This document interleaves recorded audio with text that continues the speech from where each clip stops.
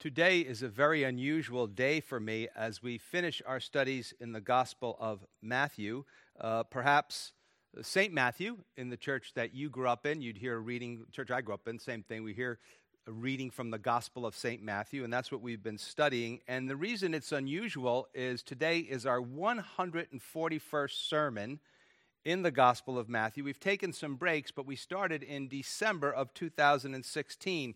Which means that I have probably spent about 2,000 hours with Matthew, and I'm going to confess to you, I'm going to miss him. I'm going to miss hanging out with my good friend. And these final verses which I just read, the final 5 verses, have taught me and reminded me what Matthew, let's put it this way, what Matthew wanted to stick. What we might call the takeaways. If you said, Matthew, what are the takeaways from your gospel? He would just say, well, read the last 5 and then go back to the beginning and you'll be able to make sense of it. So let's look at them and run through them again quickly. Verse 16, which was our 16 and 17 was our first week of this 3-part series. Then the 11 disciples, there was 12, but Judas Iscariot betrayed Jesus and committed suicide, went away into Galilee to the mountain which Jesus had appointed for them. So Jesus said, go to this place, I'm going to meet you there. Go back home, go away from Jerusalem, go back home, and I'm going to meet you there. When they saw him, they worshiped him, but some doubted. We said that some people translate that word hesitated. And so I guess I was reminded from those 2 verses that, at some point in time in our lives, we can all betray Jesus. At some point in time in our lives, we can all leave Jesus. At some point in time, we can doubt Jesus. Now, if you're not a follower of Jesus, I'm glad that you're watching, but this is the reality for followers of Jesus. And so we must keep going despite our failures. Even if our friends don't keep going, we keep going, and Jesus seems to be okay with doubt. It's not something he's really longing for, but he's seen it before. It's not a big deal. Verse 18 was what we covered last week in part 2, and Jesus came and spoke to them. And I love that. I remember, I was thinking about that. Whenever he comes and speaks, it's important to remember that whenever we open our Bibles, Jesus comes to us and speaks to us. And so Jesus came and spoke to them, saying, and now here's what's an amazing thing about what he says. He makes a great claim about himself. He says, remember we said there's 4 great alls, that's the first one. All authority has been given to me in heaven and on earth. And so Jesus claims that he is the king of the cosmos, he is the Lord over all. Now, after hearing that, I think what you would expect to hear next, something about Jesus would talk about his authority and what that would look like. But that's not what Jesus does.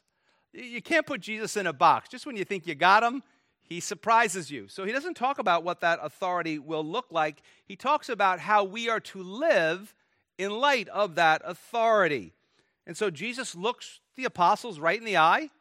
Now remember that the apostles are representative disciples. Disciples are simply learners and followers of Jesus.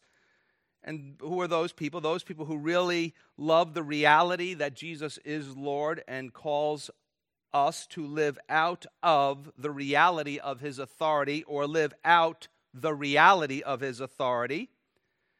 And he tells us about responsibilities. Now, a lot of people don't think that being a follower of Jesus comes with responsibilities, but it does. And so those responsibilities don't get our sins forgiven, don't get us to heaven. That's called salvation or being saved. Those responsibilities, doing them, don't save us, but demonstrate the reality that we have received the forgiveness of sins, eternal life, that the Holy Spirit has come to live within inside of us. The reality of our salvation is demonstrated by following after these responsibilities. And so, as we'll see, the basic command to all followers of Jesus is somewhat assumed that you are to be a disciple. But today we're going to see the basic command, once you are a disciple, is to make disciples. Or as we like to say around our church, help people grow into committed followers of Jesus Christ. And that's what we do here each week when we teach the Word of God. Now, I have a very interesting thing that happens here to the church. If you're watching and you've done this to me, this has happened so many times. I'm not thinking about any one person individually. But a lot of times, where we are here in the Northeast, there's not really many Bible-teaching churches. And people will come up to me after the service, and they'll be in tears. And I'll be like, what's the matter? What's the matter? And they'll go, it was. And I go, it was about God. And they go, yes. How sad that is shocking to so many people. That church would actually be about God himself, not necessarily just the way you live. And it's in knowing God and loving God that we live out of that, not just a bunch of rules and regulations. And when we grow into committed followers of Jesus Christ, this is actually, and we make disciples, which we'll be talking about soon, this is actually our part in bringing Jesus' sovereign authority to bear on the world. Your will be done on earth as it is in heaven. Now, there's lots of talk about that stuff, but Jesus is going to tell us today we need a lot more action to go along with the talk. Now, in church in America, there's people focus on a lot of different things. A lot of people focus on sacraments. A lot of people focus on decisions for Christ. But as we're going to see, those are not Jesus' parting words. He doesn't really say much about that throughout the whole gospel. But what he says here, his final command to his followers, to the church, is to make disciples.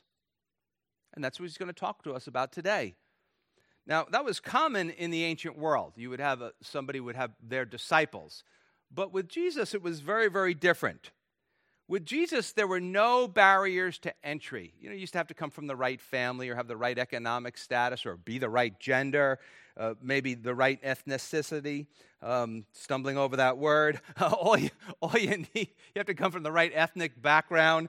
And all you need, though, to really be a disciple of Jesus is faith. You need to put your trust in Jesus. Now, it's not an academic thing.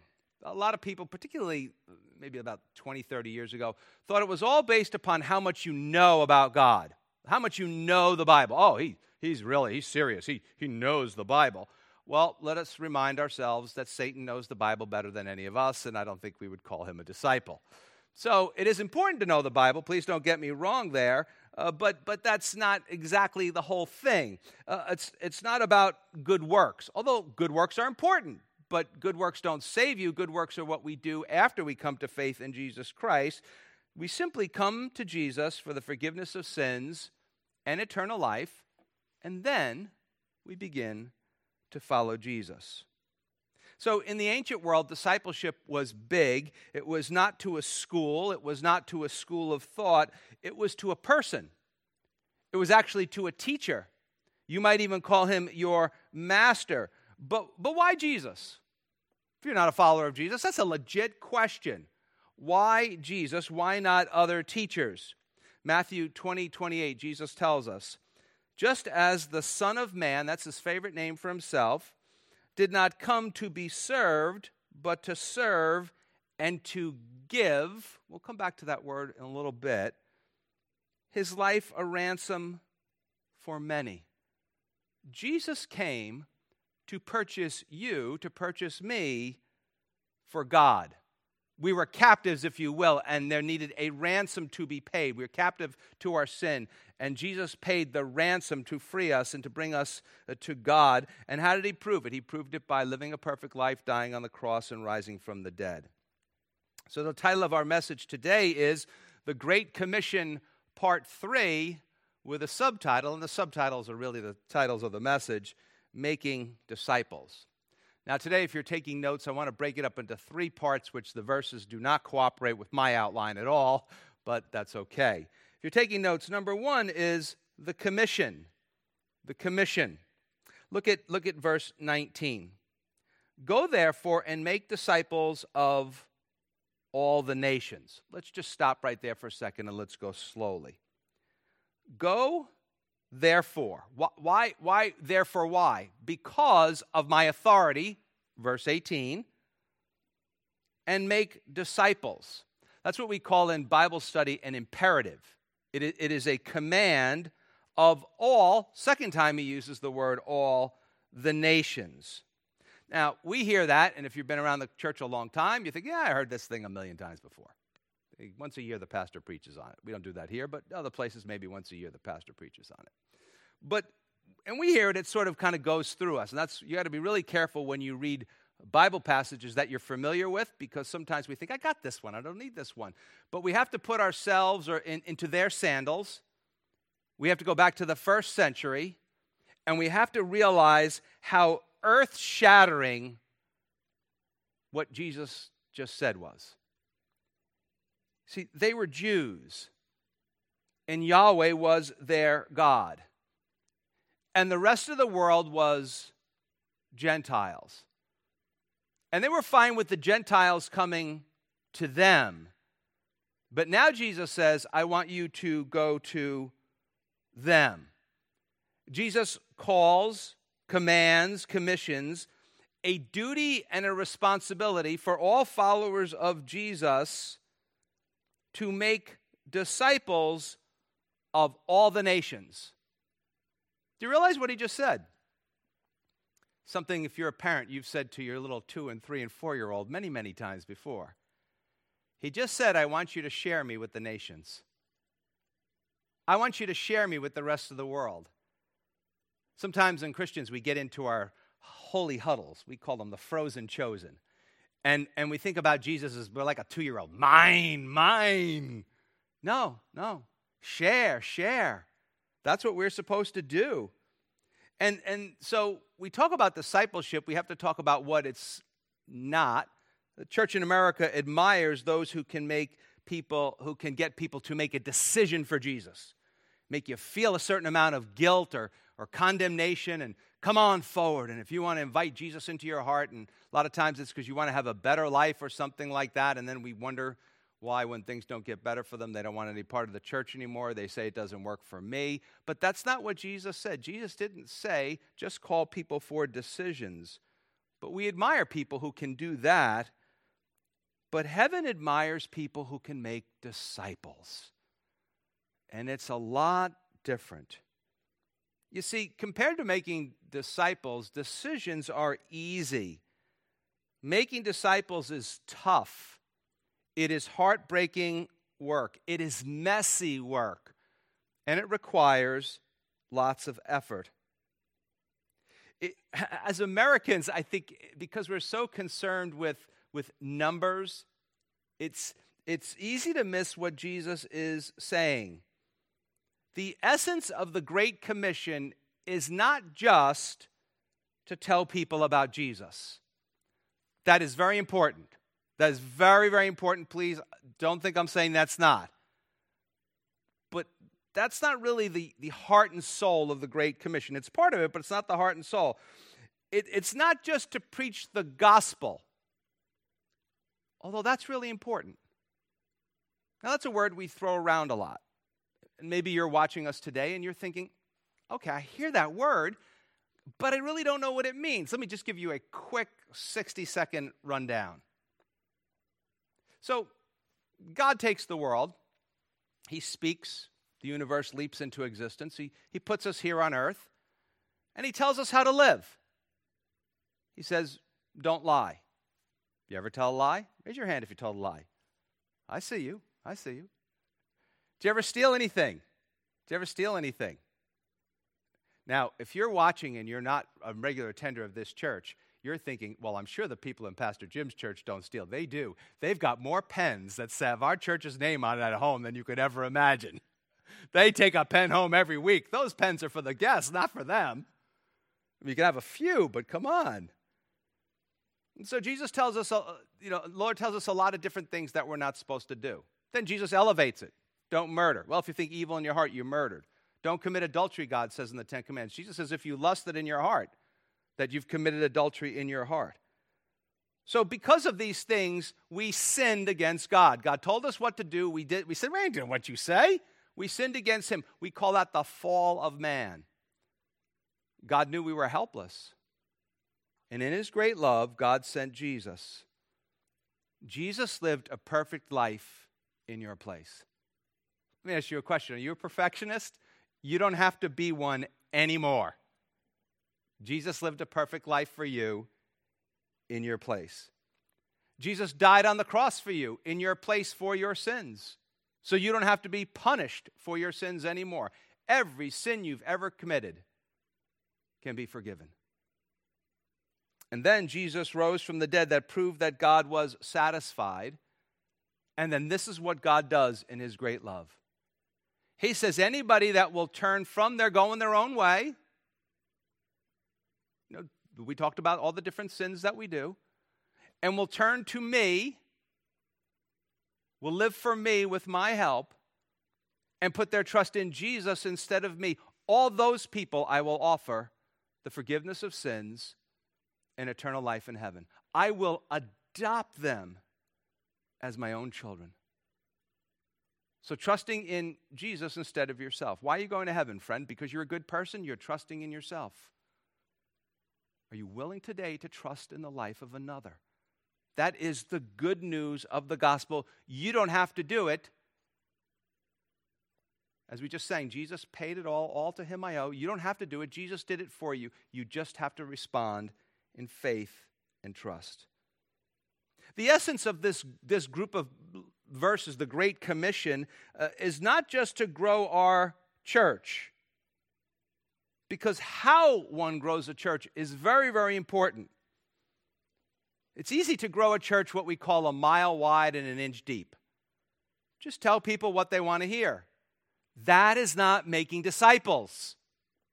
That is just attracting a crowd. You say, well, that's kind of judgmental. Jesus said in the Sermon on the Plain in Luke 6, beware when all men speak well of you, for so they did of your fathers, the false prophets. Those were the guys who were running around saying, everything's great, no problem, don't worry about it. That's not discipleship. Jesus goes much deeper than all of this. He wants us to be mature in him, and he wants us to lead others to maturity in Christ. And out of that, many, if not most, in some sense, will arise to be leaders. You see, unless the church is mature, that's the only way it will stay strong over generations. And for those of you who are not followers of Jesus, you're going to agree with what I say right now. It explains the weakness of so many of followers of Jesus right now. In our focus on putting people in the seats, in our focus on church growth and busyness, in many areas we've lost our discipleship focus. Listen to what the Apostle Timothy told his young protege, Pastor Timothy. He said this, 2 Timothy 2:2, 2 Timothy 2:2. And the things you have heard from me among many witnesses, commit these to faithful men who will be able to teach others also. So what is he saying? He says, from me, I gave it to you, Timothy.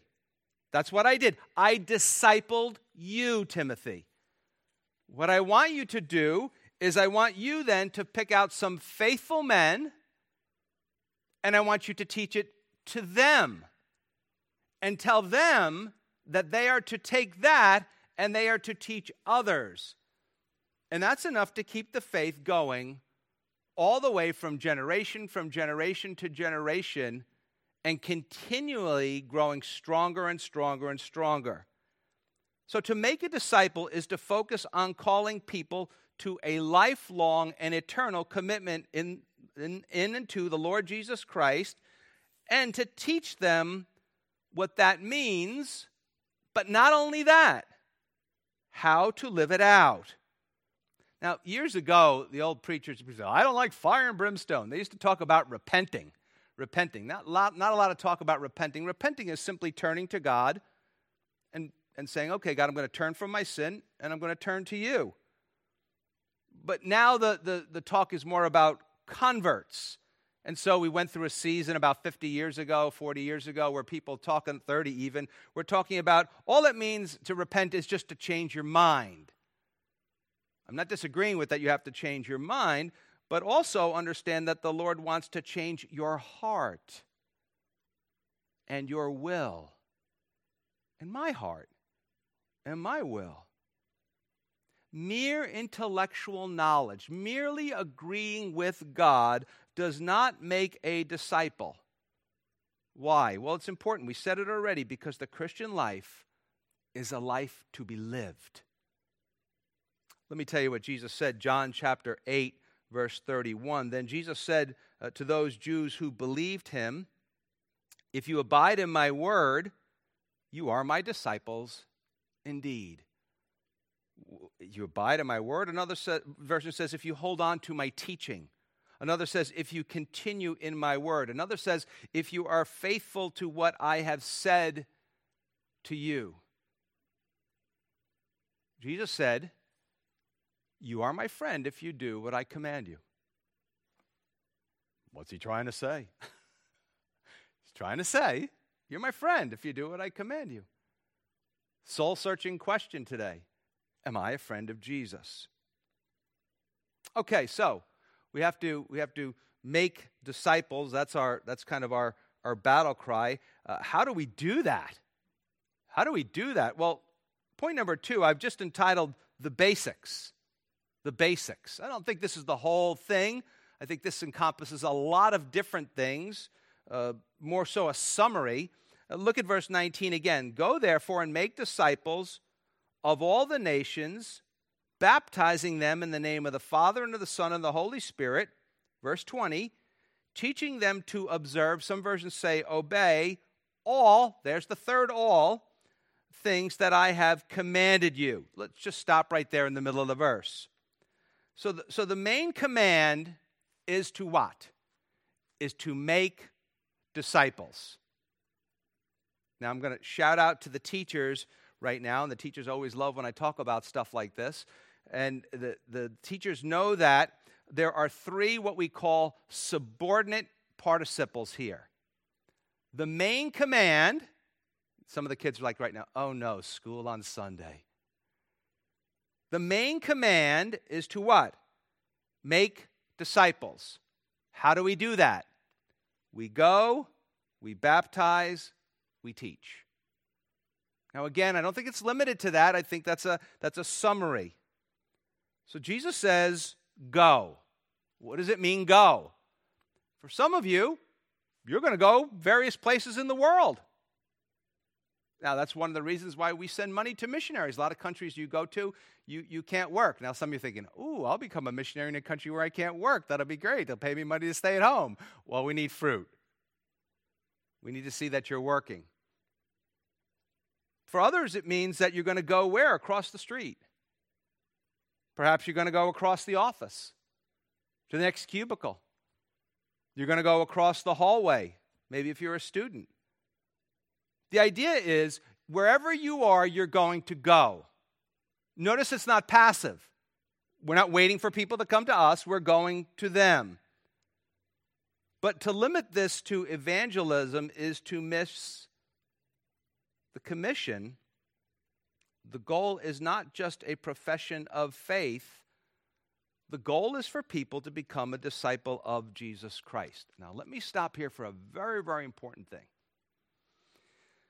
It's not to make them a disciple of you. Sometimes I hear people talk about that like, oh, Pastor Jim's church. This is not my church. This is Jesus' church. Now, I could be snarky and say I don't want it, but I won't. This is Jesus' church. Or a lot of times you'll hear people, they'll talk about the church, they'll say, oh, well, the priest this, the priest that, the pastor this, the pastor that. No. That's poor discipleship.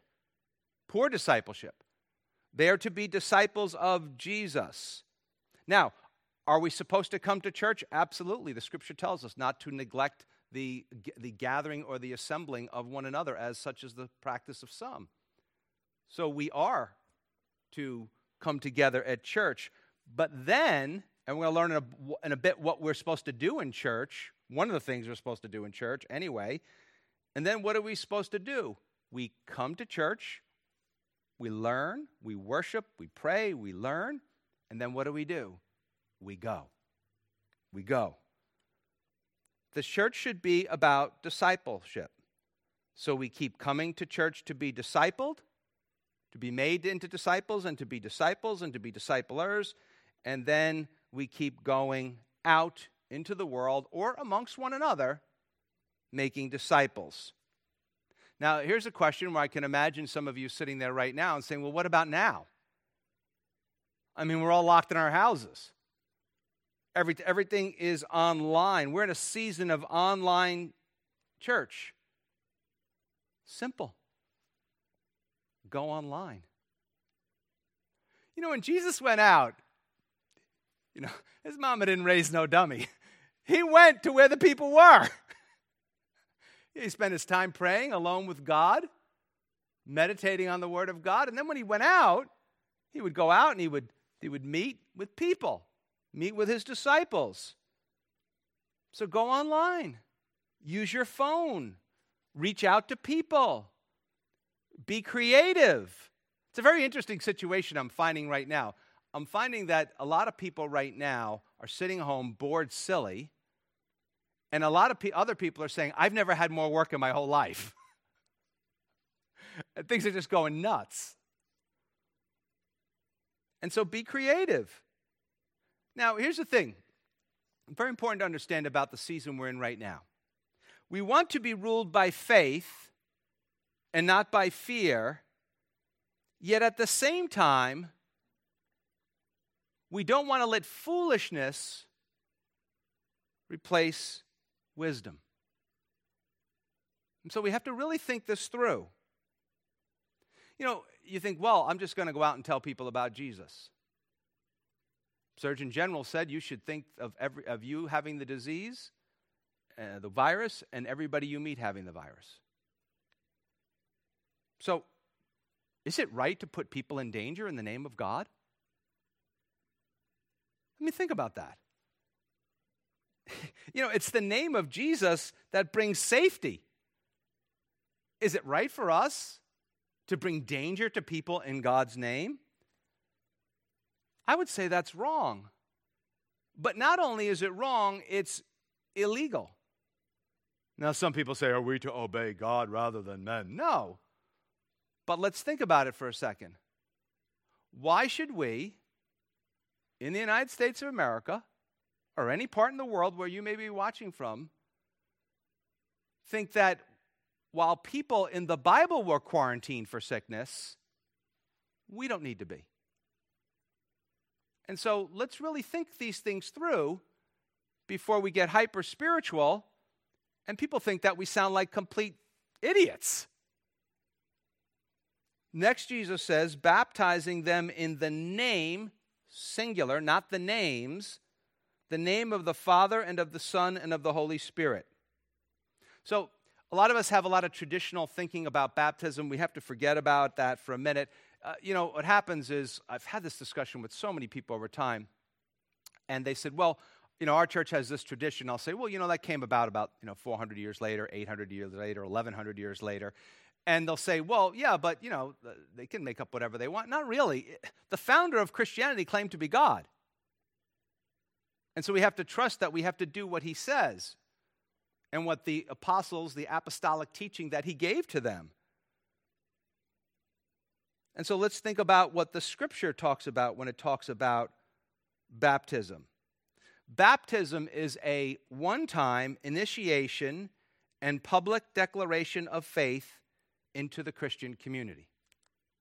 Let me say that again. Might be going too fast for some of you. Baptism is a one-time initiation and public declaration of faith into the Christian community. Now, here's a very interesting thing. I've actually been baptized 3 times. Not many people can say that. And you're thinking, oh, you're one of those rebaptism dudes, Pastor Jim. Nope. No, I'm not at all. Was baptized as a baby. Talk about in a second why I'm not a fan of that. I also actually became a follower of Jesus in the ocean, and I went underwater. You'll have to go on our website and listen to the message from Mark's Gospel called One Salty Day to hear that story. But then I learned that baptism is a public declaration to the church, to the people of God, that you have saying to yourself, I am a follower of Jesus. So that was my true baptism, my third baptism in terms of what we're talking about here. So baptism is a one-time initiation and public declaration of faith into the Christian community, while teaching is ongoing. I don't want to make any enemies here, but I'm going to make a few in the next few minutes, so, bear with me on this one. The New Testament can't imagine, Jesus and the apostles can't imagine a follower of Jesus, a disciple, a Christian, they all mean the same thing, who has not been baptized and is not actively engaged in being taught the Word of God. That is beyond the scope of the imagination of the Bible writers, Jesus and the apostles. Fair to say that baptism and teaching do not produce a disciple as much as they show us that they are the response of a disciple, of a follower of Jesus to the Word of God. Now, baptism is a command once you've put your trust in Jesus. How do we know someone is ready for baptism? They've repented and they've believed. We talk it around here, repent, turn, believe, trust. They've repented and believed, they've turned and they've trusted in Jesus. Did I do that when I was a baby? No. Did I do that when I became a follower of Jesus in the water there? Well, you could say that, but on the one hand, I don't know if the people on the beach would constitute the community of God's people who would recognize me as being part of the body of Christ. Actually, it was a thunderstorm, and they were yelling at me that I was a crazy idiot to get out of the water. And so we respond to the Lord, baptism. Acts 2 says about people who are baptized, they received the word. Interesting thought. What did they receive? They received the fact that we are saved by God's grace through faith. So Jesus did it all. We respond to him by turning to God and putting our trust in him, and then we are baptized. It's also important to notice the doctrine. What is that? Maybe you've heard that word, doctrine. Doctrine is simply teaching. The teaching of the Trinity here. Father, Son, and Holy Spirit. Think of it this way. One name, God, three persons. One what? Three whos. Now, easy to understand in some sense, not particularly that easy if you really want to delve into it. So this Father, Son, and Holy Spirit, is this a formula? I don't think it is. I think what Jesus is teaching here is a theological truth. And I know I'm going to make more people angry with what I'm about to say right now. But I think in the Old Testament, we knew the Lord as Yahweh. And in the New Testament, we know the Lord as the Father, the Son, and the Holy Spirit. If you will, this is the way now God has revealed the mystery to us. Remember, in the Bible, a mystery is something that was once unknown, but now is known. And so that is Father, Son, and Holy Spirit. In the name can mean into the Father, Son, and Holy Spirit, and under the lordship of the Trinity. Now, in the Word of God, the name is a common way of speaking about God. It encompasses a lot of the characteristics of God, his identity, his power, and his authority, which Jesus just claimed in verse 18. Did you hear what I just said? And did you notice it in verse 18? As Jesus did so many times throughout the four Gospels, Jesus is claiming to be God all the way up until the end. Now, in the book of Acts, we do see people baptizing in the name of Jesus. That may just be a summary statement of in the Father, Son, the Holy Spirit, but that's okay. People baptize in the name of Jesus. Don't be like, oh no, I was baptized in the name of Jesus. Now, some people say you baptize in the name of Jesus only. I would be aware of those people. That is indeed a formula. So the apostles taught that baptism is identifying with the death and resurrection of Jesus as your whole self goes into the water. Picture, here's you. You go into the water, you're going into the grave, and you're being raised to the newness of life. So you're identifying with Jesus. Baptism is a matter of identification. You're identifying with Jesus in his death and resurrection. Now, sometimes people will say think of the water cleansing you from your sins, and you come out and you're clean. I get that. I think, though, it's more so identifying with his death and resurrection. Baptism declares the profound truth that followers of Jesus are brought by God into a new existence. And again, that takes place by grace. We grab a hold of it through faith.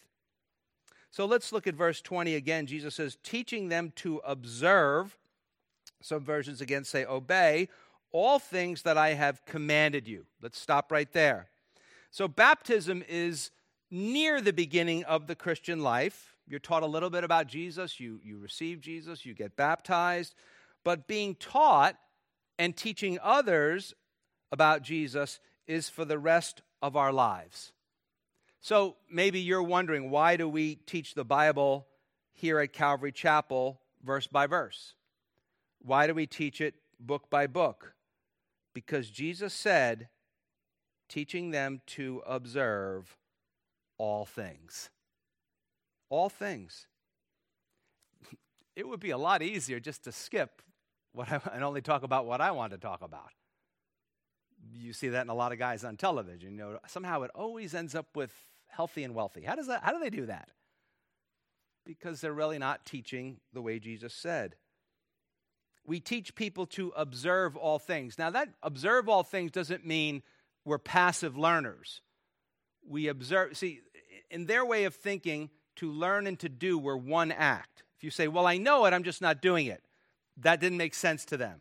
Some people say, well, I'm saved, but I'm just not walking with the Lord. In their way of thinking, that didn't make sense at all. So the goal is to be actively living lives that are pleasing to God, that comes as the Holy Spirit imparts or gives the grace of God to us, the grace to help us live out the Christian life. So this is the heart of making disciples, calling people to faith and trust in Jesus, as well as carefully teaching them and modeling for them the Word of God in life. Now today, I get a lot of these pastor emails and free stuff they send me in the mail to get me to buy more of their stuff. They tell you, if you want to draw a crowd, skip the hard parts in the Bible. And it works. Yet, did the prophets skip the hard parts? Did the apostles skip the hard parts? Did Jesus skip the hard parts? John 6, the people heard Jesus teach and said, this is a hard teaching. And it said many people left him. And then Jesus turns around to the apostles and goes, you want to leave too? So in that sense, any pastor is to have a hard teaching ministry. Now today, if they're told if you want to put a lot of people in the church, you have to be relevant. Let me ask you a question here at the end of Matthew's gospel. Does Jesus strike you here being afraid of being irrelevant? Not at all. Maybe we shouldn't tell people to be relevant. Maybe we should tell people to be consumeristic. Because Christianity is not a pick and choose faith. It's an all-in faith. We're either in the kingdom of God, the kingdom of heaven, same thing, or we are not. And if you're a Bible reader, I'm sure, if you're any length of time, you have some verses highlighted in your Bibles. That's great. You should have verses highlighted in your Bibles. But I would also tell you to take a careful look at the verses you didn't highlight. Because they may be the very ones that God wants us to observe. Jesus' teaching ministry is to be our teaching ministry. We are to mind the glorious riches of the Word of God. As the Apostle Paul said, we are to declare the whole counsel of God. 1 Corinthians 1:21, the Apostle Paul wrote, For since in the wisdom of God, the world through wisdom did not know God, they think they know what they're doing, but they don't. It pleased God through the foolishness of the message preached to save those who believe. Now, you say, so we preach a foolish message? I don't think that's really it. I think it's foolish to the hearers. People hear it and they go, what are they going on about? What are they talking about? I'm a good person. I don't need any of this stuff. But we need to listen carefully to the Lord. The careful teaching of the Word of God is how we are transformed into the likeness of Christ. That is God's way. Discipleship is the process by which we are transformed, and discipling is one disciple helping another disciple grow in their faith. Notice Jesus says teaching them. That's all of us. Disciples are not some special group. To be a Christian is to be a disciple. That's why we study. And the result of study should produce a lifestyle, this is soul-searching thought, that is noticeably different than the rest of the world. Now, all of this may sound very overwhelming to you, but number 3 gives us something very important. Number 3 is the assurance. The assurance. We might call this the great comfort of the Great Commission. Second half of verse 20. Jesus says, and lo, I am with you always, fourth always, even to the end of the age. Amen. Let's look at that again. And lo, some versions say behold, some say remember. Jesus might be saying, don't ever forget this. This is really important. That's why it's the last thing he tells us. Like, don't forget the last thing. I am with you always. What does that mean? Literally, it means I am with you the whole of every day. We might say every moment of every day, even to the end of the age. For about the last 12 years, maybe even longer, I have had and still do had this verse taped to a light on my desk. I see it every day, countless numbers of times a day. This is a breathtaking promise. This is an incredible promise to every follower of Jesus. I am with you always. Loved ones, you are never alone in the Christian life. You are never alone in your service to God. You say, well, no.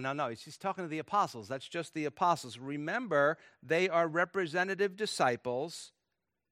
And Jesus said, even to the end of the age, and we're certainly not there yet, are we? Although it might feel like it. It's on the basis of this that Jesus invites you. Jesus invites me to make our story to be part of his story. Not out of guilt, but out of the real presence of Jesus in our lives. It's interesting to watch how the other gospel writers end their gospels after the resurrection. Some have appearances of Jesus. Other people, and even the book of Acts, talk about Jesus ascending into heaven. But Matthew ends it here. Why? Remember, Matthew was a tax collector. It means that he was a Jew that was collecting taxes for the hated Romans. So he was the most hated among all the Jews. He knew what it was like to have his life dramatically changed. He knew what it was like to experience the love of Jesus. And for Matthew, it wasn't like, well, he went into heaven and that was it. You see, for Matthew, he realized that the story of Jesus goes on. Because to Matthew, Jesus, and he's writing many years after Jesus had ascended to heaven, he was there, he was a witness of all of this. He's an apostle. To Matthew, Jesus never left. Oh, sure, he left physically, but spiritually, Matthew knew that he was with him, and you can read how that all works itself out at the Last Supper, John 13 through 17, as Jesus talked about the coming of the Holy Spirit.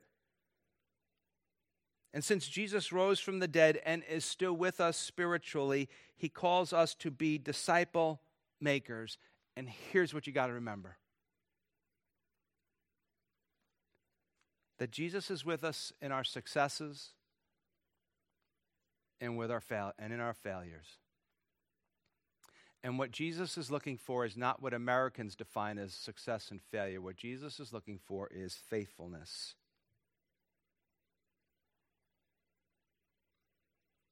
It's a beautiful thing about Jesus. Notice how Matthew frames this Great Commission. Everybody puts the emphasis on what we got to do. And it is a command, I get it. But notice how he frames it. He says, I have all authority in heaven and on earth. This virus is under the authority of Jesus Christ. Loved ones, don't forget that. Do not forget that. I'm not saying you got to like it, but don't forget that. I feel in some ways God is telling all of us to say, okay, am I getting your attention now?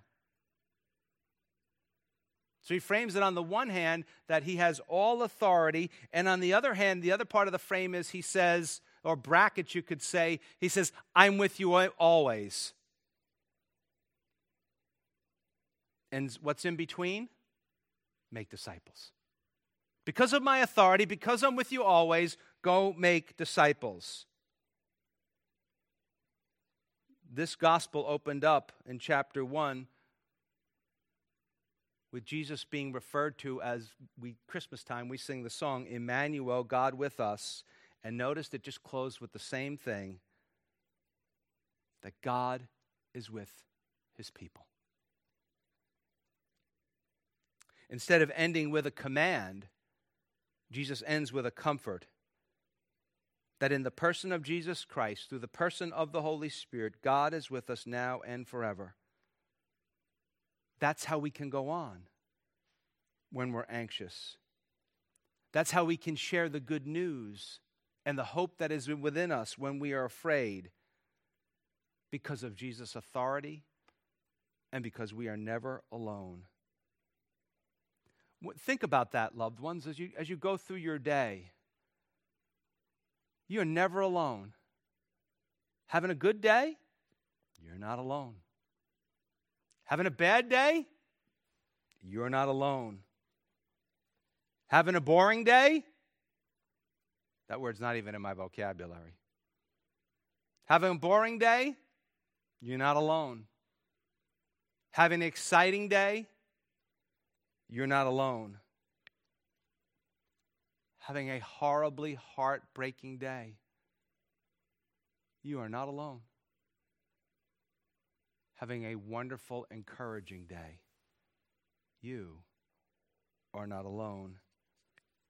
Each day, as he did on the cross, Jesus gave himself for you. Each day, when you have put your trust in Jesus, Jesus gives himself to you. Jesus' resurrection power and personal presence will sustain us every day, no matter what life throws at us. But there's one condition on all this. The angel told Joseph in Matthew chapter 1 that Jesus would save his people from their sins. So you have to become one of Jesus' people. Jesus gave himself for you on the cross. So what's the response you need to do? You need to give your response. You need to give yourself back to Jesus. Respond to him giving himself for you by giving yourself to him. And so we'll close with that classic verse, John 3:16. For God so loved the world that he gave his only begotten Son, that whoever believes in him should not perish, but have everlasting life. Let's just think about that for a second. For God so loved the world. God so loved you. He so loved you that he gave his only begotten Son. Like I've told the church here many times before, I got 2 boys. Love them to death. Love the people in our church to death. But I wouldn't let them die for you. Just wouldn't do it. I'm too selfish. But God gave us his only begotten Son, his one and only special Son. So what can we say? That God took the first step towards us. People are always saying, you got to come to Jesus, you got to come to Jesus, you got to come to Jesus. No, God took the first step towards you. God took the first step towards me. And we give ourselves by trusting in Jesus. He says that whoever believes in him, whoever, that would be whoever. That would be you. That would be me.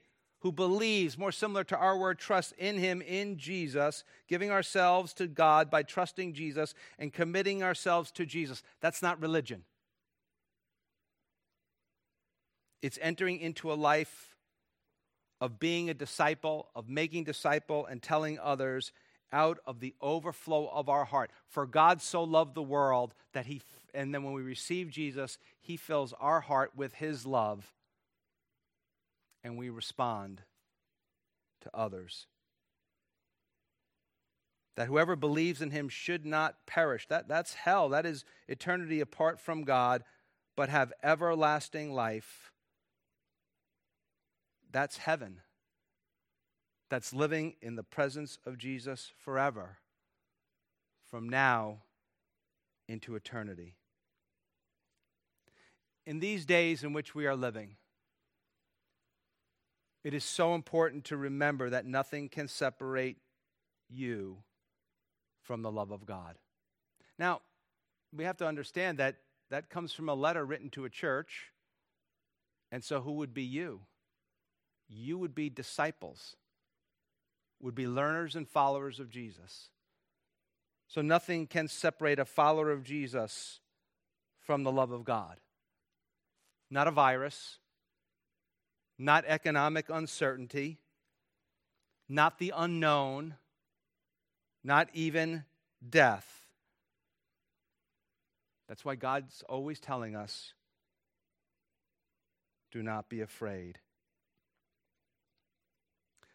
Because if you are a follower of Jesus, right now, Jesus is with you. But when you close your eyes, absent from the body, present with the Lord, and you go on to the next life, not only will Jesus be with you, but you will be with Jesus. And that is the glorious promise that Matthew makes to us in his gospel. Let's pray.